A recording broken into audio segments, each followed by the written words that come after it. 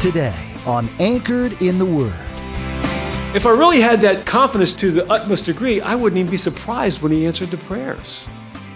Not that I wouldn't be thankful, but so many times I think, why am I so surprised when God answers prayer? I am surprised by that for some reason. I get excited about it, but it's really like an element of surprise to it somehow. Like, wow, like you didn't think he was going to answer? Didn't he say that he would answer your prayers?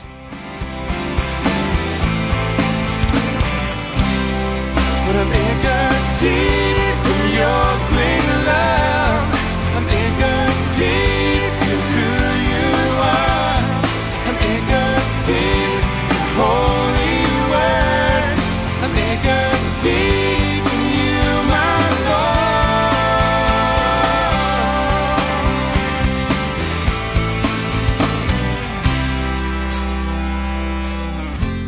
This is Anchored in the Word, the radio ministry of Calvary Chapel Coastlands in Eatontown, New Jersey, with our pastor and teacher, Bill Beckelman. When you practice something extensively, you can feel confident when it comes time to perform, but only to a certain extent. There's a limit to what our flesh can really accomplish. Pastor Bill teaches today about Paul's trust in the power of the Lord. No matter what our talents are, we need the empowerment of God to go all the way. At the close of Pastor Bill's message, I'll be sharing with you how you can get a copy of today's broadcast of Anchored in the Word. Subscribe to the podcast or simply get in touch with us. Now here's Pastor Bill with today's edition of Anchored in the Word. Let me ask you a question. If you had a 3-week-old baby, or a 2-week-old, or even a week-old, would you entrust that baby with anybody else? Well, in a sense, Paul did that. By the way, I'd ask you, God's entrusted that baby to you. Think about how he feels. But that's what Paul did. Now, I'm talking about spiritually because these people in Thessalonica were newborn babes. Remember, he went to the synagogue, and it says in Acts chapter 17 that he preached for 3 weeks, and after that, he got chased out of town, fled for his life, and a church was planted, and they were no older. The oldest one, if they received the Lord the first week of preaching, they were 3 weeks old when he left. And he had to entrust those Christians, those baby Christians, to someone else. And here's what I would say to you. You could entrust that 1-week-old, that 2-week-old, or that 3-week-old to someone you really had confidence in. That's the key. What you're really saying is, well, I don't have confidence in them as much as I have confidence in what I would do or something. You know what I'm getting at? Because if you had that confidence, you would entrust that newborn baby to them if you really had the confidence. And Paul had that. It tells us here in chapter 3, verse 4. Look what he says. He says, and we have confidence in the Lord. And we have confidence in the Lord concerning you. Concerning the church there, concerning that young church that Paul had preached and he planted there, he was gone and he left them behind and he was led of the Lord. You know, Paul, he wasn't a coward after he came to the Lord. Many times it was just that the Lord told him to leave, even though, because he had more ministry to do apparently, that time in Thessalonica. Other times, Paul got stoned and left for dead. He gets up and goes back into the town to preach some more. So it's not like he was a coward. But in this case, he left town and left a church that was 3 weeks old. How in the world did he do that? And this isn't the only, he had ministries all over the place. And boy, they were different in different places in their walks. You get the church at Corinth, they were carnal, doing things in the church that weren't even done in the world. I mean, he had that kind of church. He had the church of Ephesus, different churches that he wrote letters to, and he wasn't able to be in all those places at once. What in the world? How did he not stress out all the time about what was going on in the churches? He had confidence in God. Confidence in God. And that's what I want to talk to you about this morning. God confidence.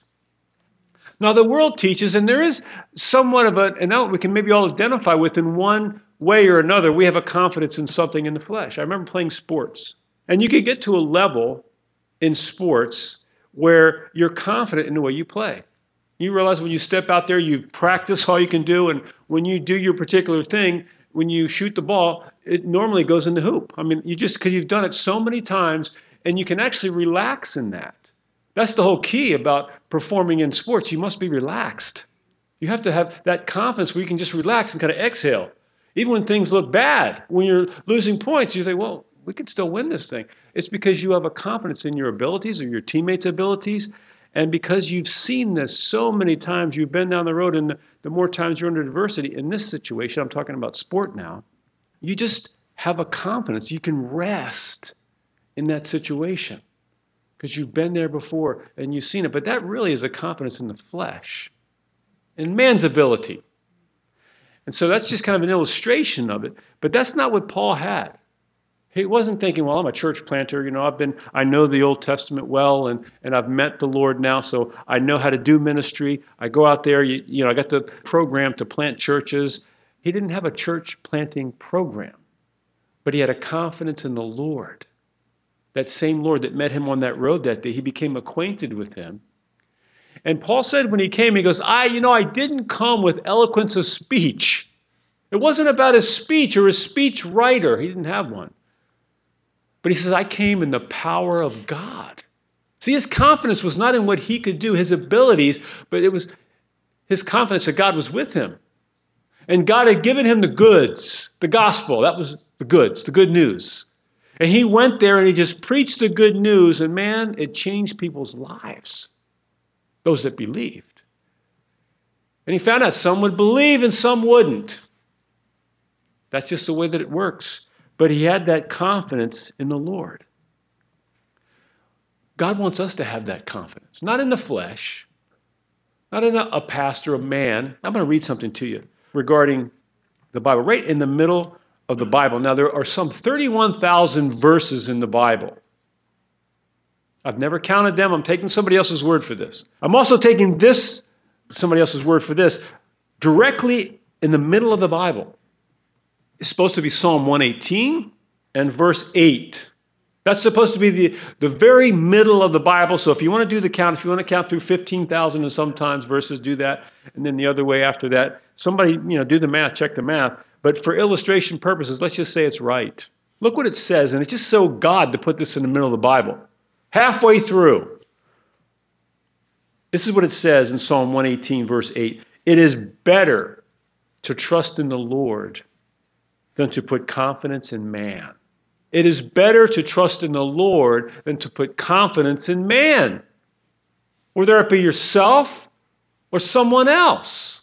That wasn't what Paul's confidence. He didn't have confidence, I have confidence in the church at Thessalonica. No. He didn't have confidence. What he did was he had confidence that God would be with them. God would finish the work that God had started in that church. Hence, he could leave and take off and go and write them a letter later, knowing and trusting that the Lord was going to finish the work that he started. But as we go through this, we can see some things that he was encouraging the believers to do, things that Paul were involved in, something that could increase his confidence. I want to read you the definition, by the way, just from the 1828 dictionary. Noah Webster wrote this. This is confidence, a trusting or reliance, an assurance of mind or firm belief in the integrity, stability, or veracity of another, or in the truth and reality of a fact. A trusting or reliance, an assurance of mind, or firm belief in the integrity, stability, or veracity of another. Specifically this morning, we're talking about placing your confidence in God, the God of the universe. And as we look at these 5 verses, we're going to see some keys in here to how your confidence in God can increase. And God wants that. We're living in tough times. They may get tougher. And an opportunity to be afraid. Like Chicken Little, the sky's falling, And God says, no, the things are happening that I told you are going to happen. Don't be afraid. So let's pick it up in verse 1 of chapter 3. The Apostle Paul, writing to that church in Thessalonica, he left them after 3 weeks. It had been some time since that time, but he says, finally, brethren, he's getting to the part of the letter where he's wrapping it up, and he's going to tell them, now kind of reiterate or just kind of summarize the things that are important. When you get to the end of this thing, these are the things that I want you to remember. Finally, brethren, pray. That's what he says. Finally, brethren, pray. Listen, there's nothing that will build your confidence in God like prayer. And I don't just mean when you pray something and God answers, right? That we've all had those maybe happen. Hopefully you have. You've prayed a prayer and God's answered and you're like, wow, you're like excited and happy. Can you believe you want to share it with everybody? But think about this for a moment. If I really had that confidence to the utmost degree, I wouldn't even be surprised when he answered the prayers. Not that I wouldn't be thankful, but so many times I think, why am I so surprised when God answers prayer? I am surprised by that for some reason. I get excited about it, but it's really like an element of surprise to it somehow. Like, wow, you didn't think he was going to answer? Didn't he say that he would answer your prayers? But here's what happens in this idea of prayer. We can observe that Jesus prayed all the time. We know that his disciples, out of all the things they saw him do, they said, teach us to pray. And we see the Apostle Paul when he writes his letters, I don't cease to pray for you, he said. Over and over he talks about prayer. And now he's going to say, finally remember this, pray. Now, what happens during prayer? It's the wrong picture of prayer. If you think that you're saying these words and you're kind of moving God, you're moving God and he's up there and he's waiting to hear from you. And he's like, okay, okay, today, like he's a genie, kind of, the old story of the genie. You rub the bottle there and the genie comes out and asks 3 wishes. And what would you like me to do? Right? That's not God. That's not what that is. Prayer is a way, elementary, it is talking to God and hearing from God or being in communion with God and keeping an open line with him. Now, what happens first and foremost in that process is that the prayer gets changed. The person that's in communion with God. God doesn't change, by the way, right? We know that about him. He changes not. So my prayers aren't going to change God. But my prayers will change me because I'm in communion with the God of the universe. So that's the first thing really that happens through prayer. And by the way, you need to be changed. So do I. We're afraid of things. We're fearful. There's a lot of things. Fear is the absence of faith. And it looks like worry. And we get all upset. And we get high-strung. There's no relaxing there, right? It's not a place of relaxing because I don't have that confidence in the Lord. But prayer is one way to get that. Not just when God answers prayer. He's changing hearts, and the part he's changing is yours. Even when we pray for other people, he's changing. He says, pray for your enemies. Your enemies may never change. They may be your enemies for all time. But here's what will happen as you pray. Your heart changes towards your enemies. We're called to love our enemies. What? That's radical. Jesus taught radical things. How is that possible? He says, pray for them. Pray for those that despitefully use you. Your heart will get changed. Your enemies may never change. But he'll give you God's heart, or his heart will be imparted to you. So confidence, God confidence, comes through prayer. Trusting in him. Yes, the fact that he listens and hears us and then shows us, first of all, the change in my life, the change in your life as we pray, and then he answers prayer. That increases my confidence in him. He's never been wrong. Now, we don't always pray right. And it's a good thing that every prayer we prayed wasn't answered the way that we prayed it. Right? That's true. And someone say, well, God didn't answer my prayer. Yes, he did. He just didn't say yes to what you wanted. He did answer, though. But prayer connects us with the Lord. Now, he says this. He says, finally, brethren, pray for us. That shows you right there that Paul was not thinking that he had this whole thing figured out. He planted all these churches. He was the great apostle Paul, and God was using him in a mighty way. Those things are true, but he wasn't trusting in himself, but he did trust in God. And that was what gave him the powerful ministry that he had. He trusted in the Lord. He really did. He was entrusted in himself, his life to the Lord, everything. He was all in, Paul was. You know what I mean? He was all in. No turning back. And he said, brethren, pray for us. Pray for us. But he realized I need people to be praying for us. And the us he's talking about, by the way, are found in chapter 1, verse 1. Paul, Silvanus, and Timothy. Pray for us. We're in the ministry, man. We need your prayers. We need your prayers. You know, the things that we're involved in. By the way, all the churches in the ministry. Do you realize that we are involved as a group? Don't look just to the leadership in the church. We're all involved as a group, that there's a place called heaven and a place called hell. And as life goes on, people are heading to one of those two places in eternity.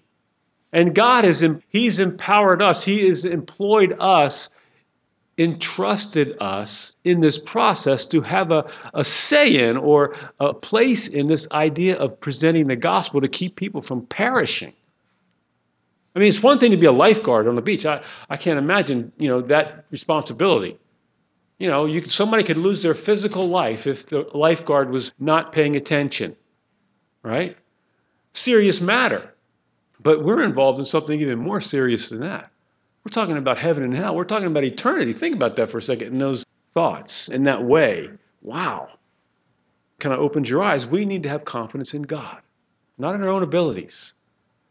A confidence in God. Through prayer comes confidence in God, not the confidence of man. Now, the second thing that he's going to mention, he says, pray for us that the word of the Lord may run swiftly and be glorified just as it is with you. There it is. That's what Paul saw. That's what he experienced when he went to Thessalonica. What did he do? He went to the synagogue and he preached Jesus. He was just basically telling them about Jesus as the Messiah, what he did in my life and what he wants to do in your life. He's the fulfillment of the law. He's the Messiah. That's what he was teaching. That's what he was preaching. And it was the Word of God. And he saw it swiftly transform these people's lives. That's my testimony. That's Santos' testimony. It wasn't Calvary Ranch that transformed his life. It wasn't a program that transformed his life. It was Jesus Christ, his Word. The power of his Word transforms lives. Paul saw that in his own life, and he realized when he preached it, man, he saw the Word of God. And by the way, even though he left, the Word of God stayed there and continued to do its work. Powerful. The Word of God is called in the Bible a seed. Planting seeds, right? Planting seeds. I've been looking at this movie about Back to Eden movie. Check it out, by the way, if you get a chance. It's awesome. This idea of soil and the idea of planting a seed. Think of it this way for a moment. This idea of having confidence in God. The farmer, the gardener, has a bit of confidence in somebody. Maybe it's the ground, but it's misplaced because God made the ground. He made man from the ground, and he made the seed. And you take the seed and you stick it in there, and miraculous things happen. It's below the ground. This whole thing of the seed, you could study seeds for all time, and it's unbelievable. It's a miracle, this seed. It comes up, this plant comes from that seed. And as it continues to grow, and the things in the soil, just the right moistness and even the darkness and even probably the heat to a degree, cause this whole thing. It just planted in that right environment, and out pops this thing. And unbelievable, we can actually eat it and nourishes our bodies, some of the things that come from these seeds. But everything that's happening, you put the seed under the ground, you can't see it. It's underground. You got to trust in someone else to make that whole thing happen. The farmer he can fertilize, he can prep the ground, he can, whatever you do else to try and do the best thing you can. But then there comes a time when you got to take that seed and you just got to put it in the ground and leave it be. And trust. And by the way, seeds do pretty well. God made them that way. And I believe he's going to handle that whole process. But that's what God's teaching us to do with our own lives, with our kids, with whoever else, the things that are going on in our lives. It's like, okay, you plant the seed and you let God do what God's got to do. Let God be God. And the Word of God is powerful, sharper than a two-edged sword. This is what the Bible says. This is how Paul, and he knew this verse, Isaiah 55:11, regarding the Word of God. So shall my word be that goes forth from my mouth. God speaking. It shall not return to me void, but it shall accomplish what I please, and it shall prosper in the thing for which I sent it. In other words, God's word is powerful, man. It's like a seed. You just got to plant it and watch what God does with it. Some have said that the word of God is like a lion or a tiger. You don't have to defend it. You just got to open the cage and let it out. It's powerful. But do you believe that? Do you really believe that? Does the Word of God have the power to transform a life? Hopefully that's your testimony. I remember years back, my first Bible study I ever taught was in a place called Sunrise Assisted Living in California. I had a friend whose mother was in there. She had Alzheimer's. And she was in the Alzheimer's wing, the lockdown, where they had to lock the place for the people's protection. And I just felt, that I was called to go there. And so I go there, and I go there. And I really didn't know what I was getting into, to be honest with you. And I walked in the door, and the first thing I saw was this lady walking down the thing with a tie around her neck. She had a man's tie, and she was kind of walking down and just kind of talking and couldn't understand a word she said. She ended up being at the Bible study, as time went by. But this is the scripture that God gave me. It's like, my word will not return void. All these people had dementia that I was preaching to and Alzheimer's, and I'm thinking, I'm holding on to this promise. So I'm going to go in there and I'm going to just preach the word of God. It had to be short, 10 minutes at the most, okay? But these, we'd go in there and they'd all be sitting in the living room watching the big God, I called it. It was this huge TV in a cabinet. And they'd all be sitting there just after dinner watching the big God, and I'd walk in when I had the piano in one hand and the amplifier in the other, come in, and we just shut the God off. Boom. And they're like captive audience in there. You're like, and then, so we sang a few hymns and we preached the word. The first week I was there, I'm thinking, well, I just heard something that Moody wrote about. Every time you preach, you got to give the gospel out. It's this whole story. So I was like, yeah, I got to make sure, no matter what, when I'm preaching the word, I'm going to give them the chance to receive Jesus. So the first week I go there, I'm preaching out of Matthew, starting at the beginning, went through Matthew. And I gave out the gospel after my 10-minute sermon, if it was that long. And then I said, now, if you want to receive Jesus, I want you to pray this prayer after me. I'm going to lead him in the sinner's prayer, right? And I already had this worked out with the person that was playing piano. I said, no, I'm going to say the prayer. I want you to say it afterwards. I know you're already saved, but just say it so that people can know what to do. So I did that. I don't know how many people were in the room. I don't know, 10 or 15. Almost every person in that room that day prayed the sinner's prayer. And so I'm like, oh, great. They've got dementia. Next week, it's going to be the same. Every week, it's going to be the same thing, right? They're going to, no, serious, I'm thinking that way, right? Leaning on my own understanding, thinking that way, that, it's going to be the same way. But I'm going, I just said the thing about Moody, I'm going to do it again. So I gave it again. Nobody prayed the second week I went. So I learned some valuable lessons in that place. And one is the Word of God is powerful. And I do believe that no matter what condition someone's in on the outside, the spirit of the person is still there. Why would God allow them to be here? The gospel is powerful. It goes through, just somebody that seemingly doesn't have their faculties. The Word of God is spiritual. Well, that's all the time we have for today here on Anchored in the Word with Pastor Bill Beckelman of Calvary Chapel Coastlands. Don't forget to join us next time as we continue our verse-by-verse study through the book of 2 Thessalonians. If you've missed part of this message and would like to catch up, or you'd like to hear it again, this message has been archived at our website at anchoredintheword.com. That's anchoredintheword.com. And if you'd like to continue studying with Pastor Bill as he teaches through the Bible at Calvary Chapel Coastlands, we have the entire library of his messages posted for listening and download. Visit our website at anchoredintheword.com and connect with Calvary Chapel Coastlands for our online media library. We would love to hear from you. So if you have any questions, comments, or prayer requests, please contact us. Our phone number is 732-544-2225.